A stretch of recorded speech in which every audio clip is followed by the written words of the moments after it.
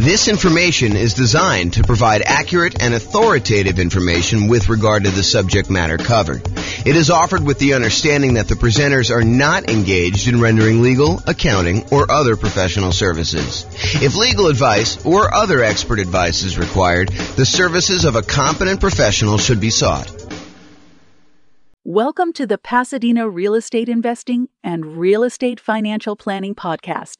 Learn all about investing in real estate in Pasadena, California, with a combination of real estate financial planning and modeling with numbers specific to Pasadena, plus syndicated, more generalized recordings of live and pre-recorded real estate investing classes.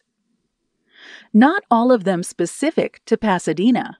Be sure to stay tuned after the podcast for a message from our sponsors. Well, good morning and welcome, everyone.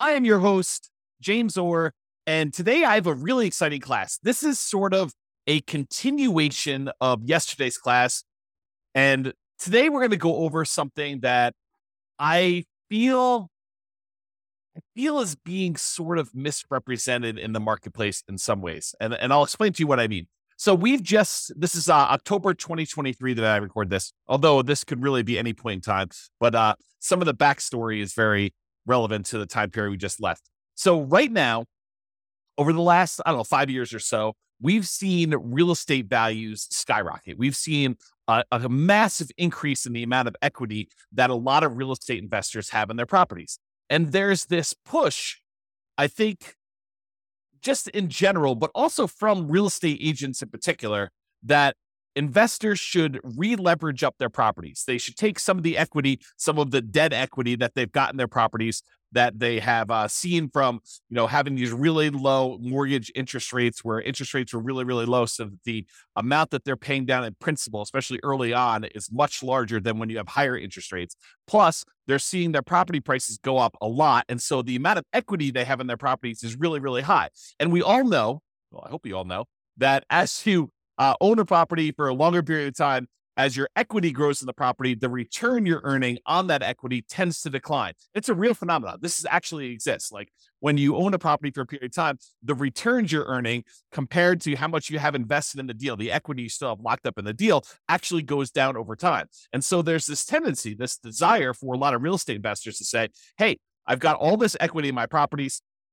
My return on equity is going down. What I should do is either re-leverage my property, go refinance out some of the money I've got tied up in there, or sell my properties and take the equity and then redeploy it, re-leverage up, go from having, 50, 60, 70% of equity back down to 20% of equity by putting 20% down when you buy property, or if you're doing the nomad or house hacking strategy where you're buying properties as an owner occupant to move into, you can do 3.5% down with FHA loans or 5% down conventional, or even 0% down with like a VA loan or something like that. So you can re-leverage up, take some of the money you have locked up in one property and apply it to buy, 1, 2, 3, 4, 5 other properties to kind of do this. And so what today's class is about, it's about this concept of expected value. And specifically, I'm calling this class why it's risky to leverage up when investing in real estate.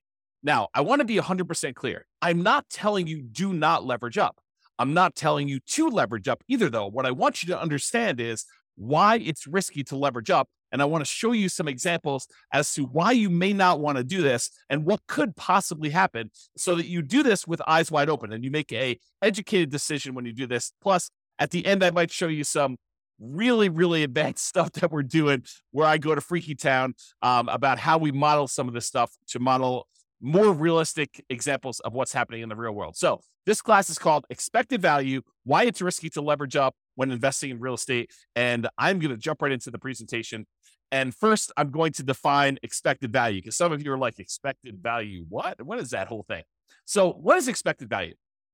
Expected value is the average of the probability weighted outcomes that you might see in a situation.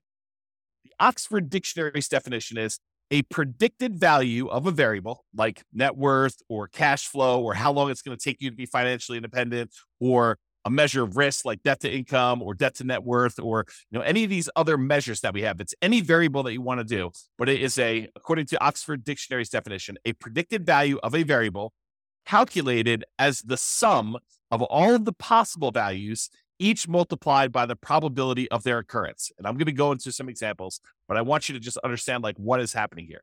So for us, we might ask something like, what is my estimated net worth or cash flow or the month that we achieve financial independence, where we look at all of the different things that could happen and what the probability of each thing happening is. So we say, okay, look, I'm going to make this investment in this property. A year from now, what will my net worth be? Well, property values could go up. They could go up a lot in the next year. It's possible we could see a 10% plus increase in property values. But is that a very likely event? Is that very likely to happen? And the answer is we don't know, but we could guess and say, that's not like 90% chance that that's going to happen. We're not thinking that it's going to be a 90% probability that property values are going to go up 10%. Could it happen? Sure. Maybe it's a 10% chance. And picking these probabilities is difficult, but the idea is that you do your best. You pick like what you think could happen. Now, is it likely that property values will go up a little bit in the next year? Sure. I think that that's a reasonable assumption for a lot of folks. And so maybe you say, 40% chance that property values are going to go up in the 3 to 5% range. And then you could say, well, I also think it could be somewhere between 0 and 3% that they go up. And so you can go ahead and estimate the probability of that being whatever it is, 20% or so. But there is also a probability that property values will go down. And there's a chance that it'll go down a little bit, 0 to negative 3%. And then you could say that's about whatever it is, 20%. And then you could say there is also a chance that we will see a pretty significant decline in property values. Maybe that's 5 or 10% chance where it goes between -3 and -5 or -3 and -6 or -3 and -10 or whatever you decide your numbers are and what the probability is. Then the idea is you could use all of those estimates you came up with.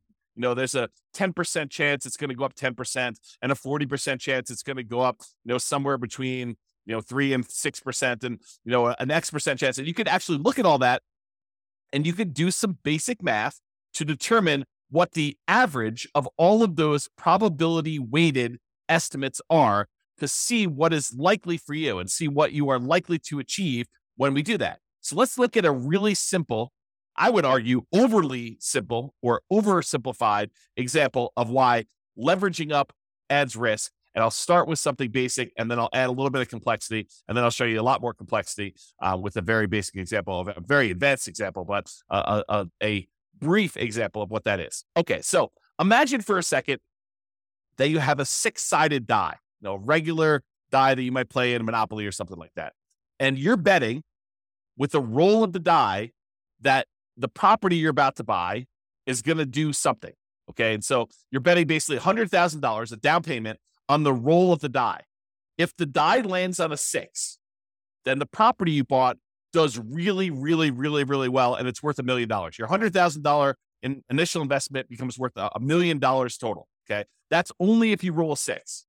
If the die lands on 1, though, then you are forced into foreclosure. The market goes horribly wrong. You have to jettison the property. You have to actually give the property back to the bank. You lose the full $100,000 that you invested in the deal, and you lose your credit. You have bad credit when you do that too, okay? So if it lands on 1, then you're forced into foreclosure. You lose your entire $100,000 investment. The investment goes completely to crap, okay? But if the die lands on 2, 3, 4, or 5, not a 1, not a 6, but any of the other numbers, 2, 3, 4, or 5, then your $100,000 investment is worth $150,000. So you have a reasonable return on your investment over some period of time. It's not just like instantly, but over some period of time, it performs reasonably well over the ownership period. So the question is, should you roll the die? Should you make the investment in this house? And what is the probability weighted average of all those results? So let's look at the math. And I created this brand new spreadsheet, which I will give to you as a download. I didn't set up a link for it, so I'll have to put a link in the show notes or something like that for you to get it. But it is a expected value, a risk and reward calculator, and it doesn't actually have to be for real estate investing, although this is a really good tool for you to estimate, a really basic tool for you to estimate what is going on with your real estate stuff. So what we did is we just put into this spreadsheet what the different results were, what the value of those things would be after those results happen, and what the probability of that happening are. And then we do some calculations and I show you what the expected value is. So I'll go walk you through it. So this is just the numbered examples of them. So you can put in as many as you want, up to 12. Of course, you can expand the spreadsheet if you need to in order to do more than 12, but I put 12 in here as kind of a placeholder to keep it neat. So number 1, property does really, really well. You roll a 6 on the die, and in that case, you make $1 million. And the probability of that happening is 1 out of 6, or about 16.7%. And so the weighted average of that, when we do the math, is $166,667. You don't need to worry about the weighted average number, but just realize it's doing a calculation for you there. You do need to put in the value, and you do need to calculate the probability for this. So you can just put in whatever you estimate it to be. In this case, it's a die. It's 1 out of 6. So when the property does okay, you roll a 2, 3, 4, or 5 on the die, then the value becomes $150,000. So your $100,000 becomes worth $150,000 in that case. And the probability of that happening is 4 chances out of 6, or about 66.7% chance of it happening. And then the property goes horrifically bad, horribly wrong, when you roll a 1 on the die, and your $100,000 investment becomes worth 0 in that case. So the value is 0 here. And that happens 1 time out of 6. And in those cases, we do some math on that, and we determine that the expected value of you placing a $100,000 bet on a roll of the die, in other words, putting $100,000 down payment, buying an investment property where these are the only 3 options, although they're not weighted equally, then that probability, the expected value, the probability weighted value of this particular bet you're making is $266,666.67. So in this case, if you could run this, if you had 1 million parallel lives to run, then on average, you would earn $666,67. Wow, it's a mouthful. On average of all those. Now, here's what's crazy about this, is there are times, if you roll the 6 on the die, when you do really, really well, you make $1 million, you look like a stud, and you start telling people about all the different special skills you have of rolling a die and how amazing you are at rolling a 6. And yeah, I did that. My $100,000 investment now became $1 million, and you look like a superstar. But really, it was a roll of the die to a great extent. Now, you chose to roll the die. You chose to put the $100,000 in. And this is a parallel to like investing in real life. Like, some of the things are out of our control. We don't know how the general economy will do. We can kind of make some predictions about that. But historically, we're really bad about making predictions about how things like this occur. Okay. So you go in there and one roll of die, you make $1 million. But there's a lot of times when you just do okay. You put $100,000 in over a period of time, several years or whatever, your $100,000 is worth $150,000. And that's the majority of the time. But what if in one of your lives, your $100,000 investment was the time when everything went to crap and it went to 0? You don't feel so good about that. And unless you have another $100,000 sitting right behind you, where you can take that and redeploy it and make another investment right afterward in order to do this, the chance of you having that another $100,000 is relatively low for most people. So the trick is, when you're looking at these things, you need to not only look at the probability and the expected value of how this might do overall, but you need to look at how much of a variance there is. In one case, you make $1 million. That's 1 out of 6 chance. In one case, you make $0 or you lose all of your money, and that's a 1 in 6 chance. But there's a huge middle where 2/3 of the time, you are actually only going to make $150,000 on that particular investment. So you got to decide, is it worthwhile that 1 time out of 6, I'm going to go broke, and 1 time out of 6, I'm going to become a millionaire, and like 2/3 of the time, 4 out of 6, I'm actually going to just do okay on this particular investment. And that's sort of the decision we're talking about as to when you should leverage up. So let me talk to you about this example. And this is just one of many examples I could have given you, but I think this demonstrates it pretty clearly. And so I'll just use this one, and we could do more of these in the future, especially if you like, and go ahead and reply to me, send me a comment if you like this video, and we could do more variations on different things, not just this one example, because I think it's really interesting to think about this for a lot of different examples, but this one is particularly good. So let's look at the expected value. If you have one property, it's a $500,000 property, and you own it free and clear. You don't have any mortgages on it. You have $500,000 that you can invest. You buy one free and clear property. So you own one property, and it's worth $500K. So we have a couple different things that could happen in the marketplace, though. Okay, I set up 5 different scenarios. One scenario is where property values go up 6% and you have 6% higher rent. And we're kind of looking at like a year out. So this is sort of like 1 year of number where you're able to get 6% more rent and 6% appreciation on a particular property. And in that case, if you own one $500,000 property, including all of the different benefits of investing in real estate, cash flow, your cash flow from depreciation, appreciation, and debt pay down, which is none in this particular case, your $500,000 becomes worth $571,000, $972. And I've said, there's a 10% chance that will happen, that property values will go up 6% and you'll have 6% more in rent. And so we do that calculation here to show you what the weighted value of that is. Now I say to you, okay, there's also a chance that property values will go up 3%, a relatively reasonable appreciation rate on a single property, and that you're getting 3% more rent. And so if you do that, it's worth $555,000, almost $556,000. But I've said that is probably the most likely scenario. That 55% of the time, more than half the time, that is likely what's going to happen. You're just going to see slow and steady appreciation, about 3% per year, and you're going to see 3% higher rent when you do that. And so you make $55,000, almost $56,000 on your $500,000 investment, kind of doing that deal. Okay. But that happens most of the time, 55% of the time.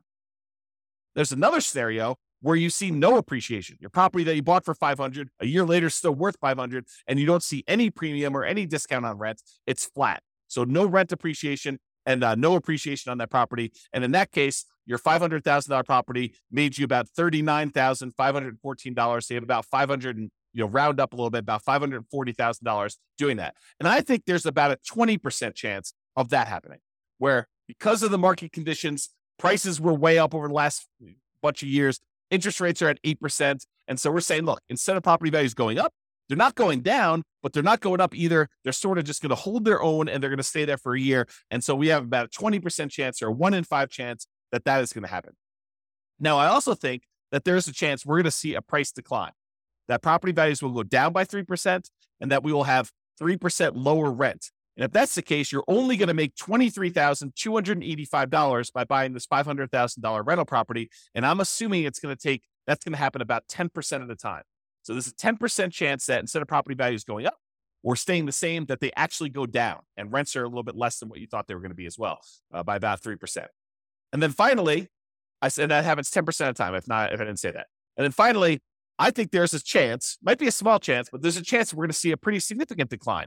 A negative 6% appreciation rate and lower rent, about 6% lower rent in that particular property. And in that case, you only made $7,055 on that particular property because you still have a little bit of debt pay down. You still have some tax benefits. So even though the property value went down, you still were profitable on the property. It was just a really small amount of profit. So your $500,000 property, the overall assets that you have now are about $507,055. And I think there's about a 5% chance that is going to happen, or about 1 chance in 20 that you're going to see that decline. Now, if we take all the values I just told you and we multiply them by their probability, we can figure out what the weighted average is or what the weighted value is, and then we can calculate expected value. You don't need to know the math. The spreadsheet does it for you.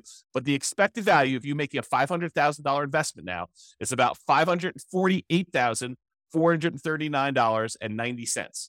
So when you look at this, you're like, okay, that's great. I make a $500,000 investment, even with taking into account that the market could go down, I'm still going to make about $548,439 if I had an infinite number of lifetimes to run this in parallel and the infinite number of universes where this could possibly happen. This is what my result is. And when you look at this, you think to yourself, okay, if things went really, really well, I would love to take my $500,000 investment and make it $571 in about a year. And even if things went really, really ugly for me, I had this $500,000 investment and it's only worth $507. So I didn't lose a lot of ground if this happened. Now, let's take this same property, but let's buy 5 identical ones, put 20% down instead. This is the idea of releveraging up, right? You have a bunch of equity in your property, in this case, 100% of equity. And instead of buying this one property and having a ton of equity in it and having to be really resilient to price declines and really resilient to rent declines, what we're going to say is, look, we're going to take this same $500,000 and I'm going to put $100,000 down on 1, $100,000 down on 2, 100 on 3, 100 on 4, 100 on 5. So now I got 5 leverage properties. They're not going to cash flow nearly as well. In fact, they're going to cash flow about $100 a month at like the rent appreciation being 0. We're going to say it's about, $100 a month in positive cash flow when you're buying these properties, so 20% down in this particular example. But we're going to look at what happens in all of these 5 different scenarios where you have 6% appreciation, 3%, no appreciation, -3 and -6, all with the same probabilities. So we're going to see how this differs. And that's what this shows you. So the one where you have 6% appreciation, 6% higher rent, the values, because you're leveraged, because you've got 5 properties now, that $500,000 investment is now worth $700,465. You basically had like almost a 40% return, $200,000 return on a $500,000 investment. You're crushing it. And so if that 10% chance of this happens, you're looking great. It's amazing for you. The one where you have a 3% appreciation rate and 3% higher rents, you have $619,000. So you made about $120,000 approximately on that investment because things went in your favor and you re-leveraged up and things look awesome. And remember, that's the largest probability one. There's a 55% chance that we think that property values are going to go up about 3% and that rents are going to go up about 3%. And so we're thinking that that's what's likely going to happen. There's a 55% chance that that's going to happen there and that you'll do pretty well because you made about $119,000, a little bit more than $119,000 doing that. In the case where property values don't go up at all and that rent doesn't go up at all, you still make about $38,170 on this particular deal. You go from $500 to about $538,170. And we think that's going to happen about 20% of the time. But here's where it gets tricky. If you have negative 3% appreciation and you have 3% lower rent, you actually end up losing money. The $500,000 you had invested now is only worth $457,000. So you've lost, what is that, $43,000 because the property values went down 3% and you have 3% lower rents. This is the downside of leveraging up. This is the ugly side of that happening. And even though we're only saying that it happens 10% of the time, how would you like your 10%, the one lifetime you're living, because you can't average this out. You can't do this unlimited times in parallel. You have one life. And what if your one life means that you're at that negative 3% and you've got that lower rent? And so there's a risk that you actually could go from your $500,000 to being worth less than that $500,000. You could be negative. And yes, I do understand that, you give this enough time, it may recover and all that other stuff. I totally understand that. And I agree. The longer you hold real estate, the less risky it tends to be because over a very long period of time, real estate tends to appreciate about that slow and steady 3% per year. Rents tend to go up about the same as inflation, about 3% per year. And that you end up paying down the loan over time and that gets better. So I do get that the longer you hold this, the less risk you have, but I want you to understand where this extra risk comes from and how it actually plays out when you look at this expected value concept. The final one, negative 6% appreciation and 6% lower rent, and that $500,000 that you had invested is now only worth $375,000. So you lost about $124,000 and change by having the property values go down, where before, the worst case scenario had you gain $7,000 because you only owned one property and it was free and clear. Now if property values dip a little bit, you're down $120,000. Now you're starting to grow from there. And even though that only happens 5% of the time, it is calculated in here. So even though our expected value is higher, before it was $548,000, now it's $582,000 because you're leveraged and it's more likely, we believe, it's more likely probabilistically that the property value is going to increase, that rents are going to increase, and that's likely the future. You also have situations where it's less. So it was $548,000, now it's $582,803.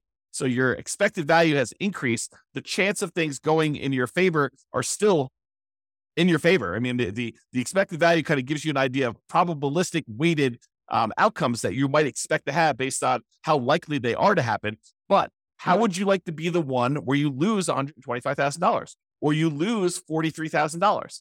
Those are ugly. And those could happen 10% of the time and 5% of the time for combined of 15% between the two of them.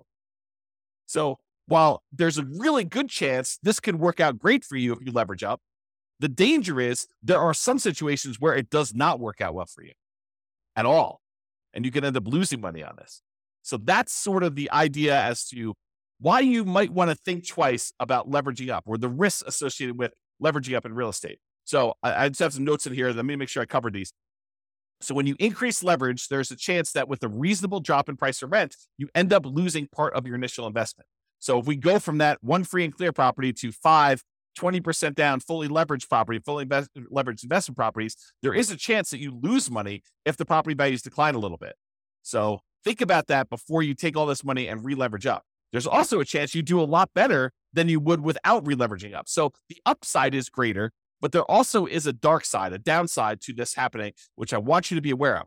And again, like I said at the beginning, I'm not telling you to leverage up and I'm not telling you not to leverage up. I just want you to understand what the pros and cons are and what the risks are associated with this and why it does add risk for you to decide to leverage up on your properties. Okay. So estimating probabilities. What can be difficult is correctly, reasonably estimating probabilities, especially when you're a newer real estate investor and you don't know what is normal. I spend a lot of time talking to you about like the assumptions we use when we're doing deal analysis and things like that. And it's based on long-term history. I mean, there's a tendency in a market very close to where I live for people to use 6% appreciation on properties when they're doing their deal analysis.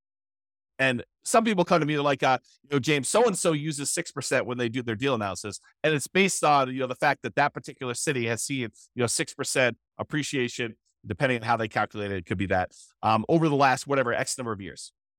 As I say, why are you using 3%? Because I'm conservative. That's why. Because my number is based on the overall nationwide average over, I forget the exact number, but it's like 80 plus years or 100 years. I forget the exact number on that. But it's over a very long period of time. I'm using the Case-Shiller number to show what the appreciation rate is over a very long period of time. It's 3%. Okay. And the inflation rate is about 3.1. And so inflation and appreciation are about the same. Okay. So property values tended to keep pace with inflation. It's one of the arguments some people use as to why you shouldn't invest in real estate. Real estate just barely keeps pace with inflation. Why would you go and invest in that? Because it keeps pace with inflation and we can leverage it.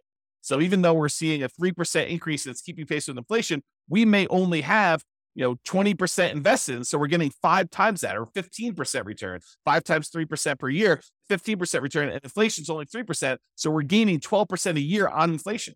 That's why we invest in real estate. One of the reasons.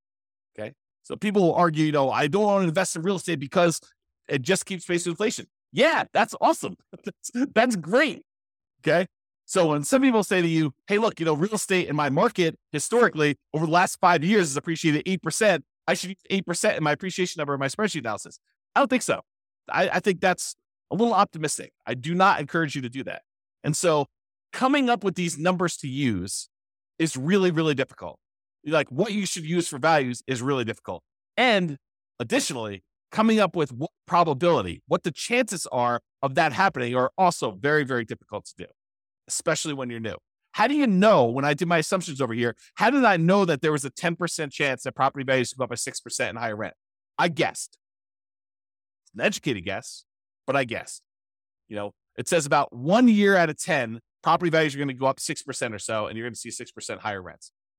Is it possible that I'm wrong with that number? Sure.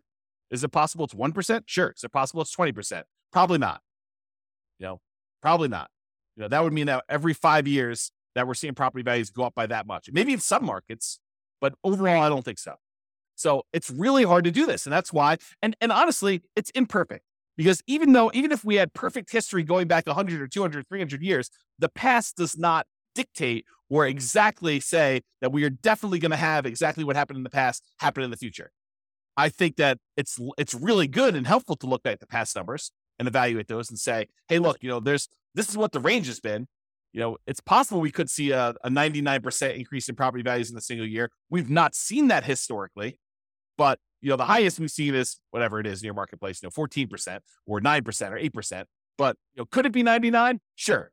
Then it's great. It's a bonus, right? Could it be negative 99? Sure. Is it unlikely? Yeah. I mean, the biggest decline we've seen is whatever. You go look at your history and you find out what that is. And you figure out how frequently that happens. Sort of like what I did with our mortgage interest rate confidence meter. When people say, I think I'll be able to get 3% interest rates forever. I'm like, I don't think so. Historically, they're only about 2% of the time. Looking at back data as to what mortgage interest rates were, we only saw 3% mortgage interest rate about 2% of the time. So for you to think that you're going to be able to get 3% in the future for the next 10, 15, 20 years while you're acquiring properties, it's silly. I mean, I think that's an unrealistic expectation. Okay. So when you're looking at these things, it's really hard to estimate these probabilities, but I think you do the best you can and you update it over time. You're like, look, I really think that this is unlikely, or I think that this is more likely. And we have this recency bias where we think that what has happened recently is more likely to happen in the future. And I think there's a little bit of truth to that. It's easier to go to 4.5% interest rates when we're at 5, and they've been between 4 and 5 for the last 5 years. But does that say that we can't do 18? No, we've seen 18% interest rates. Okay. But there's a recency bias, but don't be fooled into thinking that because they've always been between 3 and 5, that they will always be between 3 and 5. That is not the case. Okay. Now, this is not a perfect solution, but one imperfect alternative is to estimate a reasonable range of what appreciation might be, rent appreciation might be, mortgage interest rates might be, stock market rates of return might be, inflation, and estimate like what they might do, and then apply all those things combined. So imagine modeling your portfolio, and you say, look, okay, I've got whatever it is, $50,000 now, and I plan on buying a property as soon as I can save up a down payment. And I plan on buying another one. I'll continue saving at this current rate plus whatever I'm making from the property. And I'll save up and I'll buy another property after that. And I'll buy another property after that as soon as I save up down payment. And I'll buy properties as quickly as I can until I get to 10. Then when I get to 10, I will hold on to them until the property values increase enough and I pay down the loans enough where I could sell off a certain number of them, pay off the remaining properties that I have, and actually live on the cash flow, have the cash flow for the properties that are paid off be enough to support me as being financially independent at some point in the future. That's my plan. My plan is to acquire, maybe I'm doing Nomad. I'm put 5% down in order to do these. I'm going to do a number of Nomads that I can get. I'll get to 10. And then I do that. And you say to yourself, okay, how do I estimate the probabilities of all this, James? Like, how do I think about this? Well, I think you take each part and you say, okay, appreciation. Well, appreciation historically has been around 3, but there have been some years when we've seen, 6, 7, 8, 9, 10%.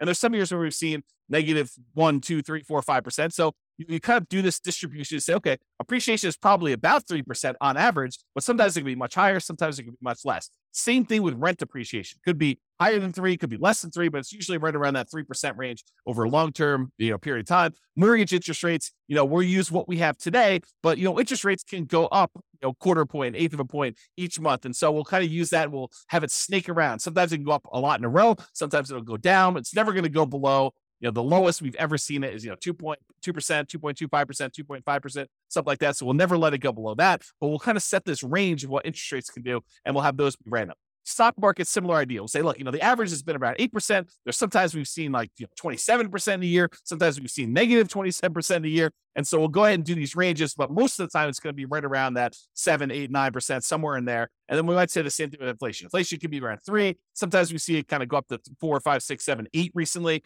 Sometimes it's down to negative, 2, 0, 1, and maybe it's less likely to be negative. We can kind of set those probabilities. Then we take all of those and we apply them to our strategy of buying properties. And we do this analysis using software like the Real Estate Financial Planner, which allows us to do this crazy stuff where we model all this. Now, this is not a class on that particular stuff, but that's typically what I do when I do this type of modeling in the Real Estate Financial Planner software. I will go take like the stock market rate of return and I'll say, I want it to be around an average of 8. In this case, it's about 7.8. Sometimes it's as low as negative 15% in a year. Sometimes it's as high as 30% a year. But on average, it's around this 8%. And most of the time, it's in this kind of like core 0 to 15% return, with some years being better than others and so like that. And then each month that we do our analysis, we run this 1,000 times. And we say this is the random range of what stock markets do. And then we look at how likely things are to be that way. Same thing with property appreciation. We say, look, the average is around 3.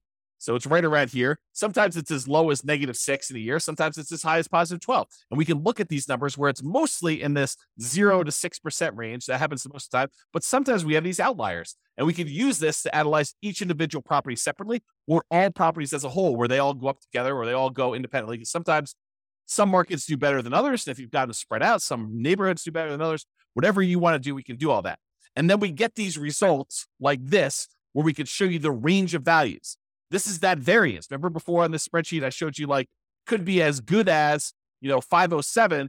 It could be as good as 571,000, but it could be as bad as 507. And then the one where we had 5 properties could be as good as 700,000, but it could be as bad as 375, starting with 500. We do that same idea when we do that analysis with all the variables, so we can see there's a range. It could be as bad as 750,000 in this range. It could be as good as $2 million. The expected value of it is around 1.2. And I showed you the 25th and the 75th percentile. It shows you that about 25% of the time it's going to be around $1 million, and about 75% of the time it's going to be less than 1.4 or whatever that is. And so we can see this range of values and how the entire investment portfolio will do in terms of net worth and cash flow and time to financial independence and all that stuff. And then what we really can do is we could say, look, I'm comparing two strategies. I want to know what's going to be riskier for me, what's going to have the widest range of variance, what's going to be the one where I am most likely to succeed, but also it gives me a good chance of achieving my goals. And we can compare the two. So for example, in one case here, I'm buying 20% down rentals. In the other case, I'm buying 5% down Nomad rentals. And you can see the Nomad one gives you a lot more upside, a lot higher expected value. That's this dotted line here. Your expected value doing Nomad is like 2.2 versus an expected value of, let's see, whatever this is, about 1.2 if you do 20% down rentals. And the downside is not as bad. I mean, look, the difference between the worst case scenario, your like worst run putting 20% down, is about the same as your worst run when you do the Nomad strategy. But the Nomad strategy, the best run for 20% down is about 2 million. The best run for the Nomad strategy is about 4.5 million. And that's what we want to look at. We want to look at how these risks compare and see what the range of the outcomes might be when we're looking at this, because we could have a much higher expected value and a much higher upside without that much more or no more downside when we look at it. And by comparing these different strategies and doing different things, we can compare things like 5% down Nomad versus 5% down Nomad where we pay off properties first, or 5% down Nomad where we actually sell off part of our properties and pay those off in full. And we can look at these different things and see how they vary. And you can do that with things like net worth or cash flow. And this is one just showing you how long it takes you to be financially independent. And this is the 20% down one. It shows you that the expected value, the like number that is likely to happen, is about 30 years in this particular case with all these assumptions. And this is based on Norm and Norma, if you remember that from a previous podcast episode. But basically, it shows you it takes about 30 years for them to do this, but it could happen as early as 200 months, which whatever that is, a little less than 20 years, probably like 18 years or so, if I had to guess. And then it could happen as late as way past 40 years. It's kind of like the worst case scenario. So you can see the variance in those. And I looked at the 25th percentile. That happens at about 300 months, and the 75th percentile happens a little over, 420 months or whatever that is. And you can see these ranges of when these things happen. And you can also compare these to see which one gets you to financial independence faster, which is what we covered yesterday. It's like all the different ways we could do, all the different things we could do, all the different ways that we can actually make financial independence happen quicker for us. But that's not the whole story, right? We just showed you that sometimes you can actually have it happen faster. But if you look at it, it's happening faster at the expense of increasing our risk of having some type of catastrophic or significant failure. And I want you to understand that nuance, and we'll go into a lot more detail and we'll do a lot more classes on this, but this is the basic idea, and I hope you get the basics of it. All right. So in conclusion, focusing on improving your returns, an example, leveraging up, is just part of the story. You should also consider risk and probability. You have one life to live. It's not like you can do an unlimited number of these lifetimes and see the average yourself. You're just doing one path, and your path could be the most amazing path or could be the crappiest, worst path. In most cases, probabilistically, it's going to be somewhere in the middle, right? Because that's just how it is. You can't try an unlimited number of times. You can only try one time. And even if you have money behind you, you can only try one time, and then you got to see what the results are. Then you got to take the money you had kind of set aside and try again. But I mean, if you want to try this, if your chance of success is really, really large, but it only happens very rarely, you don't want to keep doing that because you may run out of time. You may only have 100 years plus or minus to live. So if it takes you 10 years to kind of see these results to do that, you can't try 100 times. So you want to increase the probability of your success and eliminate or decrease the number of times you have bad, devastating, gets you out of the game sort of outcomes when you do that. So you should consider probability of success and the variance you might expect to see in your results when you do this. All right, that's all I got for you. I hope you enjoyed this class. This has been James Orr. Have a great day, everybody. Bye-bye for now. With home prices up, mortgage interest rates up, and rents up, but not quite enough to counteract the higher prices and interest rates, cash flow on rental properties in Pasadena is harder than ever. Book a call with the Real Estate Financial Planner to apply our proprietary 88 strategies to improve cash flow on your rentals. See the show notes for a link to schedule your call and improve your cash flow today. If you're a real estate agent, lender, or professional in Pasadena that wants to help our real estate investor listeners, consider reaching out to learn about collaboration opportunities with this podcast. We'd love to add more value to our listeners by having you assist our investors buy, sell, and finance their real estate investments. See the show notes to schedule a call to discuss collaboration opportunities.